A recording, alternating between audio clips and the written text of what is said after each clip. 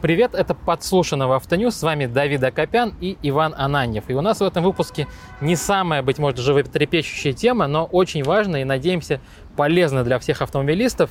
Лето у нас в разгаре, и надо не забывать, что оно послепандемийное, поэтому поговорим о тех проблемах и трудностях, с которыми могут столкнуться автомобилисты, ну и заодно обсудим, как их преодолеть и как подготовить машину к жаре. Ну, насчет послепандемийной это пока непонятно, вирус может вернуться, но лето-то уже здесь и сейчас. Мы уже видели на термометрах плюс 30. Центр организации дорожного движения выпустил как раз недавно рекомендации на тему подготовки машины к лету. Но помимо каких-то очевидных вещей, типа сменить резину, проверить дворники, мы, в общем, нашли еще много довольно-таки неожиданных вещей, на которые так вот сходу внимания не обратишь. Ну вот что тебе прямо сейчас бросается в глаза, что делает это лето нетипичным? Да, кстати, я тебе хотел сказать не лето, а в целом сезон делать нетипичным. То, что ты раз уж упомянул ЦОДД, это подразделение, да, городское, которое занимается борьбой с пробками, в том числе организацией движения. Так вот, самое главное, что у нас вернулось, это пробки на дорогах, потому что пока был период самоизоляции, город был пустой, можно было спокойно ездить, если у тебя был пропуск. Привыкли, да, уже? Да, я лично привык, но теперь вот статистика Яндекс.Пробок говорит, что за апрель и май все было тихо, а сейчас вот привычная нагрузка вернулась. Но открылся дачный сезон, соответственно, в часы пик будет просто кошмар на выезде из города. Вот. В общем-то, 2020 год, как ни странно, идет все иначе. Обычно вот в апреле, в мае были большие нагрузки на дороге, а в этом году они были пустые. А вот июнь заторы вернулись. Что для этого способствовало? Ну, во-первых, открываются торговые центры, вся сфера услуг начинает работать, и люди возвращаются в офисы и в рабочие места. Как ни странно, июнь стал не сезоном отпусков, а сезоном возвращения на работу. Сезоном магазинов, у меня такое ощущение, потому что людей очень много везде вдруг стало сейчас, когда слегка ослабили карантинные меры. Да, поэтому вот как ни странно, этим летом будут большие пробки на дорогах, и если есть возможность не пользоваться машиной, попридержитесь этого правила, старайтесь как можно меньше садиться за руль, потому что пробки будут дикие. Я более чем уверен, тем более, что пока что внутренний туризм хоть и пытается там какие-то налаживания устраивать себе и увеличить турпоток, но люди пока с неохотой ездят даже между регионами, не говоря уже о выезде за границу. Все здесь, все будут работать, все будут много ездить в магазины и в офисы, так что ждем прироста. И ЦОДД же заявил, что увеличение общего числа машин составило там порядка 15%, и, по-моему, уже пробили 8 или даже 9-бальные пробки. Да. Мне еще, знаешь, какой момент кажется? Экономическая ситуация-то не очень, люди поиздержались сильно, поэтому если раньше уезжали в отпуск, ну, хотя бы куда-то, то сейчас и с этим будет сложно. Люди начнут ездить в офисы и добирать, дозарабатывать и так далее. В общем, пробки пробками, это еще один раздражающий фактор, но давай-ка я напомню еще и о тех вещах, о которых надо летом не забывать, чтобы, не дай бог, чего не случилось. Лично меня, как родителя 2 детей, очень беспокоит все, что связано с маленькими пассажирами. И я сейчас даже не о том, что пристегиваться нужно везде и всегда, а есть один момент, который летом просто очень сильно обостряется. Люди оставляют детей в машинах, закрывают, уходят на минуту-две, на 5, оставляют детей сидеть в разгоряченных автомобилях. А ведь ты же сам знаешь прекрасно, да, как автомобилист, стоит только выключить кондиционер, закрыть окна, на солнцепёке салон машины превращается, ну, просто в жуткое пекло. И у нас, не у нас, а вообще во всем мире известно, что от жары и удушья погибают дети. С животными, кстати, та же ситуация, да, просто не очень хочется ставить рядом детей и животных, но, ребята, люди, пожалуйста, все, кто меня слушает, но просто запомните, я готов повторить это 10, 20, сколько нужно раз, детей в машине оставлять нельзя ни в коем случае, никогда. Я понимаю, так что у нас, по-моему, 2017 года штраф, да, какой-то из-за этого? Даже? Штраф существует, да, он не то чтобы прям сильно запретительный, но, по крайней мере, я помню, что когда вводили в 2017 году этот штраф, поднялась волна обсуждений, и это, по крайней мере, привлекло внимание к этой проблеме. Люди действительно стали задумываться о том, что, ну, нельзя это делать, да. Штраф в Москве составляет 3000 рублей. Почему так много? Ну, потому что он попадает под категорию штрафов за нарушение правил остановки и стоянки. В Москве они высокие. Ну, я, кстати, не сказал, что это много, учитывая, какая высокая ставка на кону. И я, насколько понимаю, что если, не дай бог, пострадает в этом ребенок, то там штраф может быть от 80 тысяч рублей и вплоть до уголовного наказания. Но здесь, в общем-то, даже ничего не хочется говорить по этому поводу. Мне кажется, что вот с этой точки зрения здесь все верно, и, может быть, даже это слишком мягко с учетом степени ответственности, которая лежит на людях, закрывающих детей в машине. Ну вот правда. Поэтому еще раз, детей в машинах не оставляем ни при каких условиях, и точка.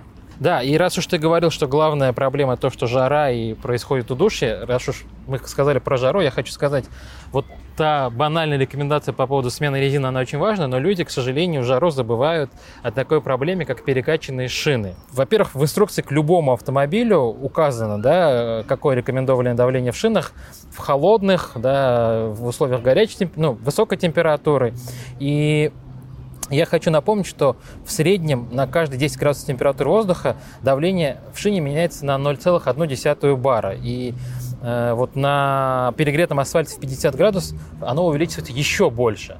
Поэтому если вы не следите за давлением в шинах, то обязательно делайте это, потому что это может потом вылиться в большую проблему или, не дай бог, в беду. Ну, ты сам как считаешь, если добавить несколько десятых атмосфер, мне кажется, вряд ли шина взорвется. Тут, наверное, о каких-то других все-таки вещах речь идет. Да, здесь, конечно же, не про взрыв резины, не дай бог. И более того, чаще всего резина лопается, когда у нее высокий износ. Да, это уже за другим параметром надо следить. Здесь про то, что, в принципе, вот это увеличение давления в шинах из-за повышения температуры может вызвать достаточно серьезные проблемы в управляемости автомобиля, в увеличении тормозного пути, и это то, что может вызвать очень серьезные последствия и, не дай бог, привести к беде. Да? Поэтому, особенно с учетом того, что стиль вождения у многих лето меняется, все ездят быстрее, все ездят резче, увереннее, потому что асфальт сухой, зацепа больше. Поэтому очень хочется всех попросить обязательно следить за давлением в шинах. И самое главное, следить, чтобы она соответствовала тем рекомендациям, которые указаны в инструкции вашего автомобиля или вот в этой табличке на центральной стойке около двери. Ну, хорошо, с этим разобрались. Для меня есть одна очень раздражающая вещь, может быть, наверное, не только для меня. Я понимаю, ты хочешь перейти к хозяйственной теме, да, как следить за машиной, раз уж что-то тебя раздражает. Ну, знаешь, можно рассказать, как избежать этих вещей, но по факту в городе, наверное, у нас ни у кого из нас нету какой-то капсулы, да, герметичной, в которую можно засунуть машину и спрятать ее от таких вещей, как пыльца, смола, птичий помет. Вот эти штуки очень неприятные, особенно когда у тебя приходит летний сезон, ты начищаешь свою машину, оставляешь ее на ночь, и утром видишь, что на ней, извините, птички наметили.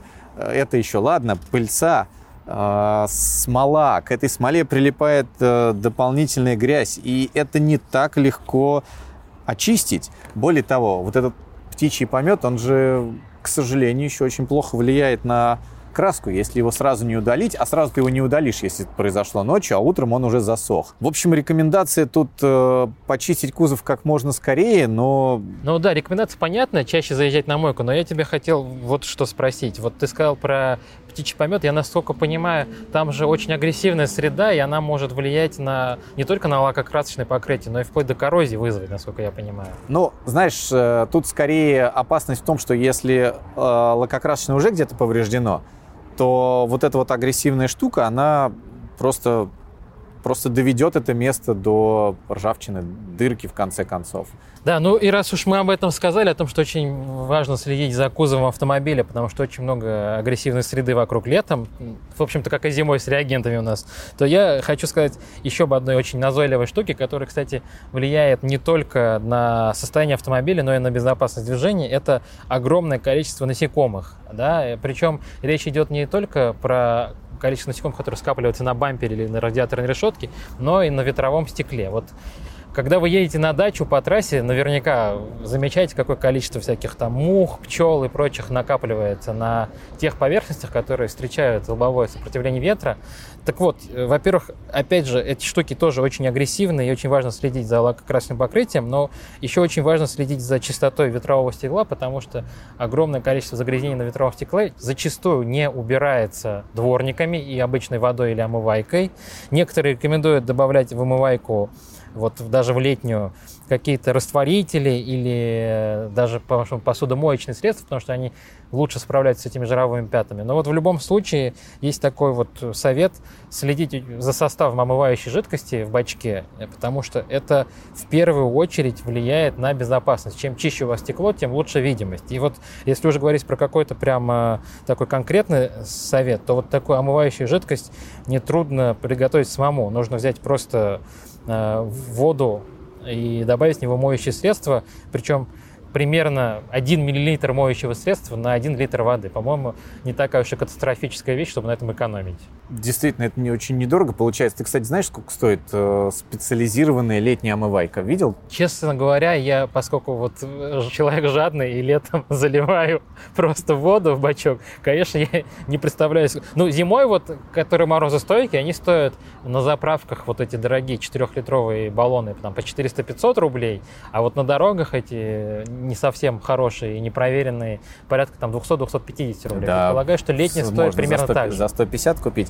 Ты знаешь, летние на обочинах дорог не продаются, никогда не встречал, но вообще у человека, привыкшего заправлять воду, всегда возникает ощущение, что это какое-то шарлатанство платить там деньги за обычную воду летом. Я тебе скажу, сколько это стоит. Это стоит 200-250 рублей, и если ты посмотришь на состав, утверждает, что там всякие поверхностно-активные вещества, растворители и прочее.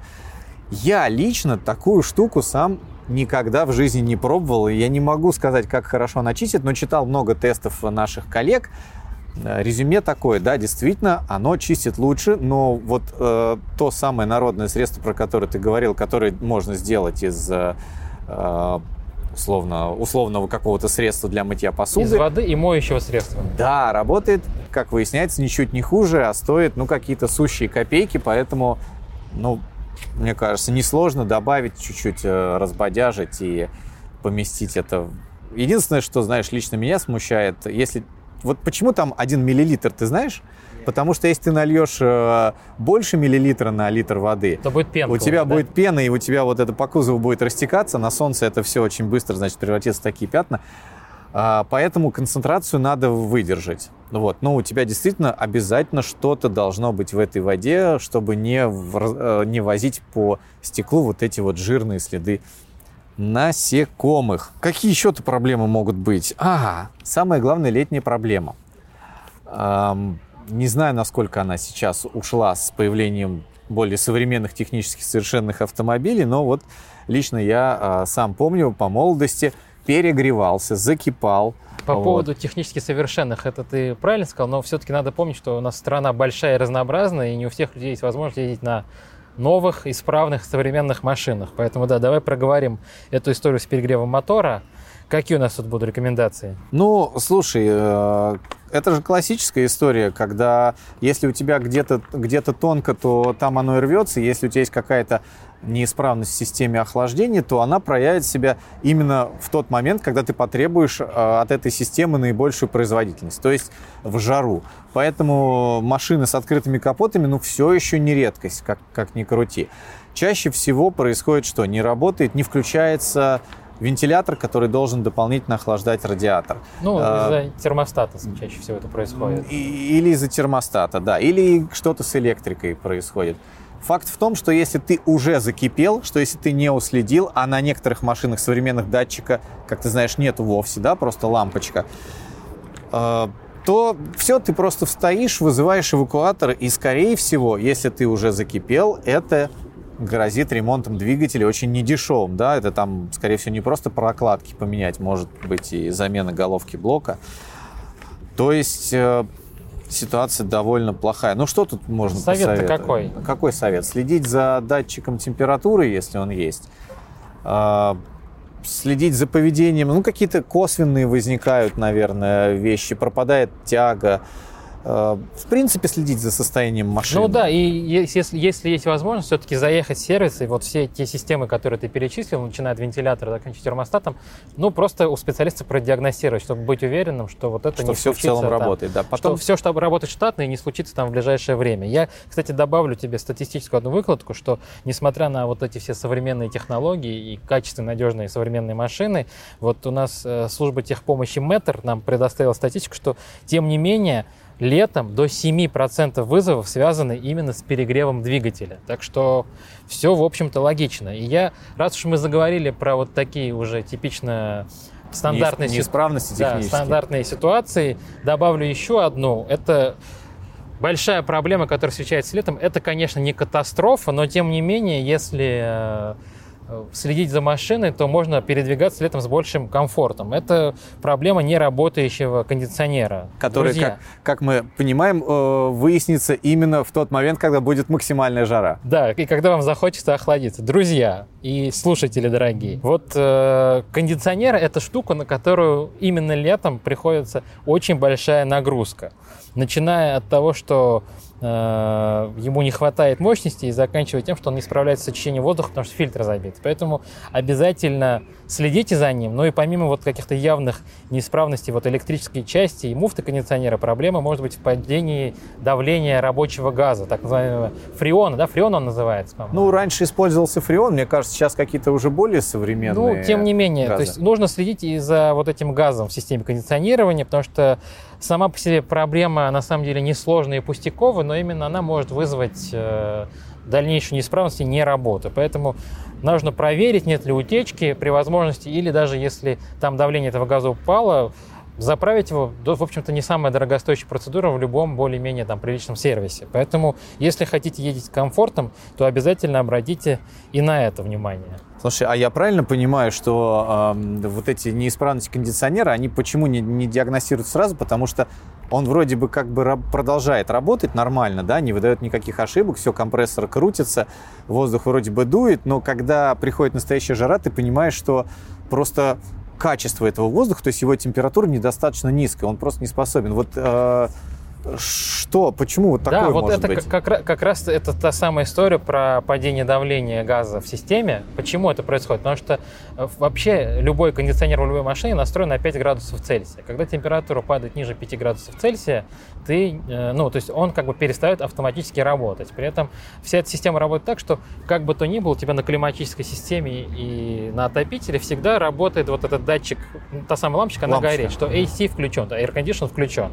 Поэтому очень многие ездят зимой в полной уверенности, что да, воздух чистится, а, собственно, функцию охлаждения он в этот момент не выполняет. Ну, подсушивает, видимо. Да, и поскольку никаких ошибок не выдается, кроме каких-то очень дорогих машин, где в системе бортового компьютера можно найти, что там неисправность кондиционера, например, то, в общем-то, обнаружить, что он перестал охлаждать воздух, можно только тогда, когда температура поднимется.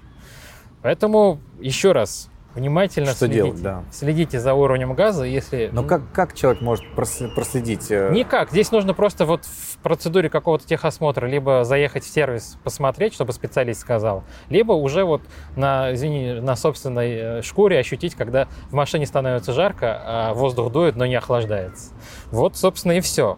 Ну и, наверное, мне кажется, мы сейчас вспомнили все, что хотели сказать. На этом прощаемся с вами. Не забывайте нас не только слушать, но и также читать на autonews.ru и смотреть в Ютубе. Пока. Действительно прощаемся, выезжаем в наши любимые 8-бальные пробки, включаем наши работающие кондиционеры и катимся на нормально накачанных шинах домой в комфорт и уют. С вами были Иван Ананьев и Давид Акопян. До новых встреч!